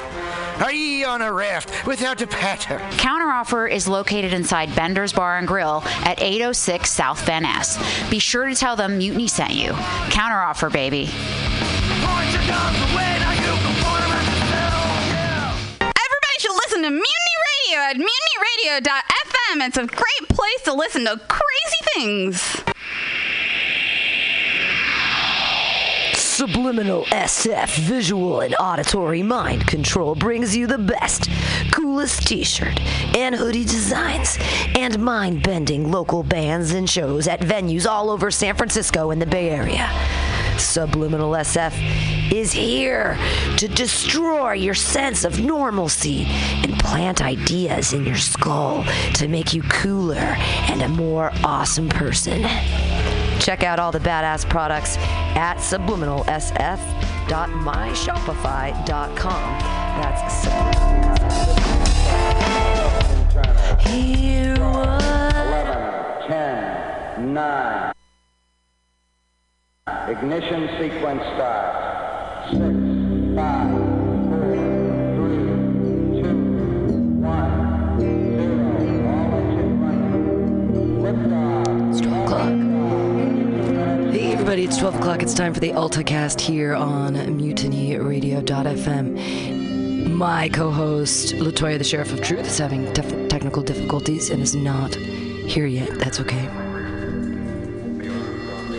The stream is back up. That's very exciting. Things are working. There's magic in the air. Thank you, Richard Kiss, for being amazing. And I don't know what you did or how you did it, but you sure did. And it worked out here at Mutiny Radio. So, everything's gonna be okay, as they say. If you're listening to the AltaCast, it's the loosely based socialist news program going through current events and the whatnot, sometimes making up songs. It's been a while since we've done a Hot Dirty P and the Sheriff, sadly.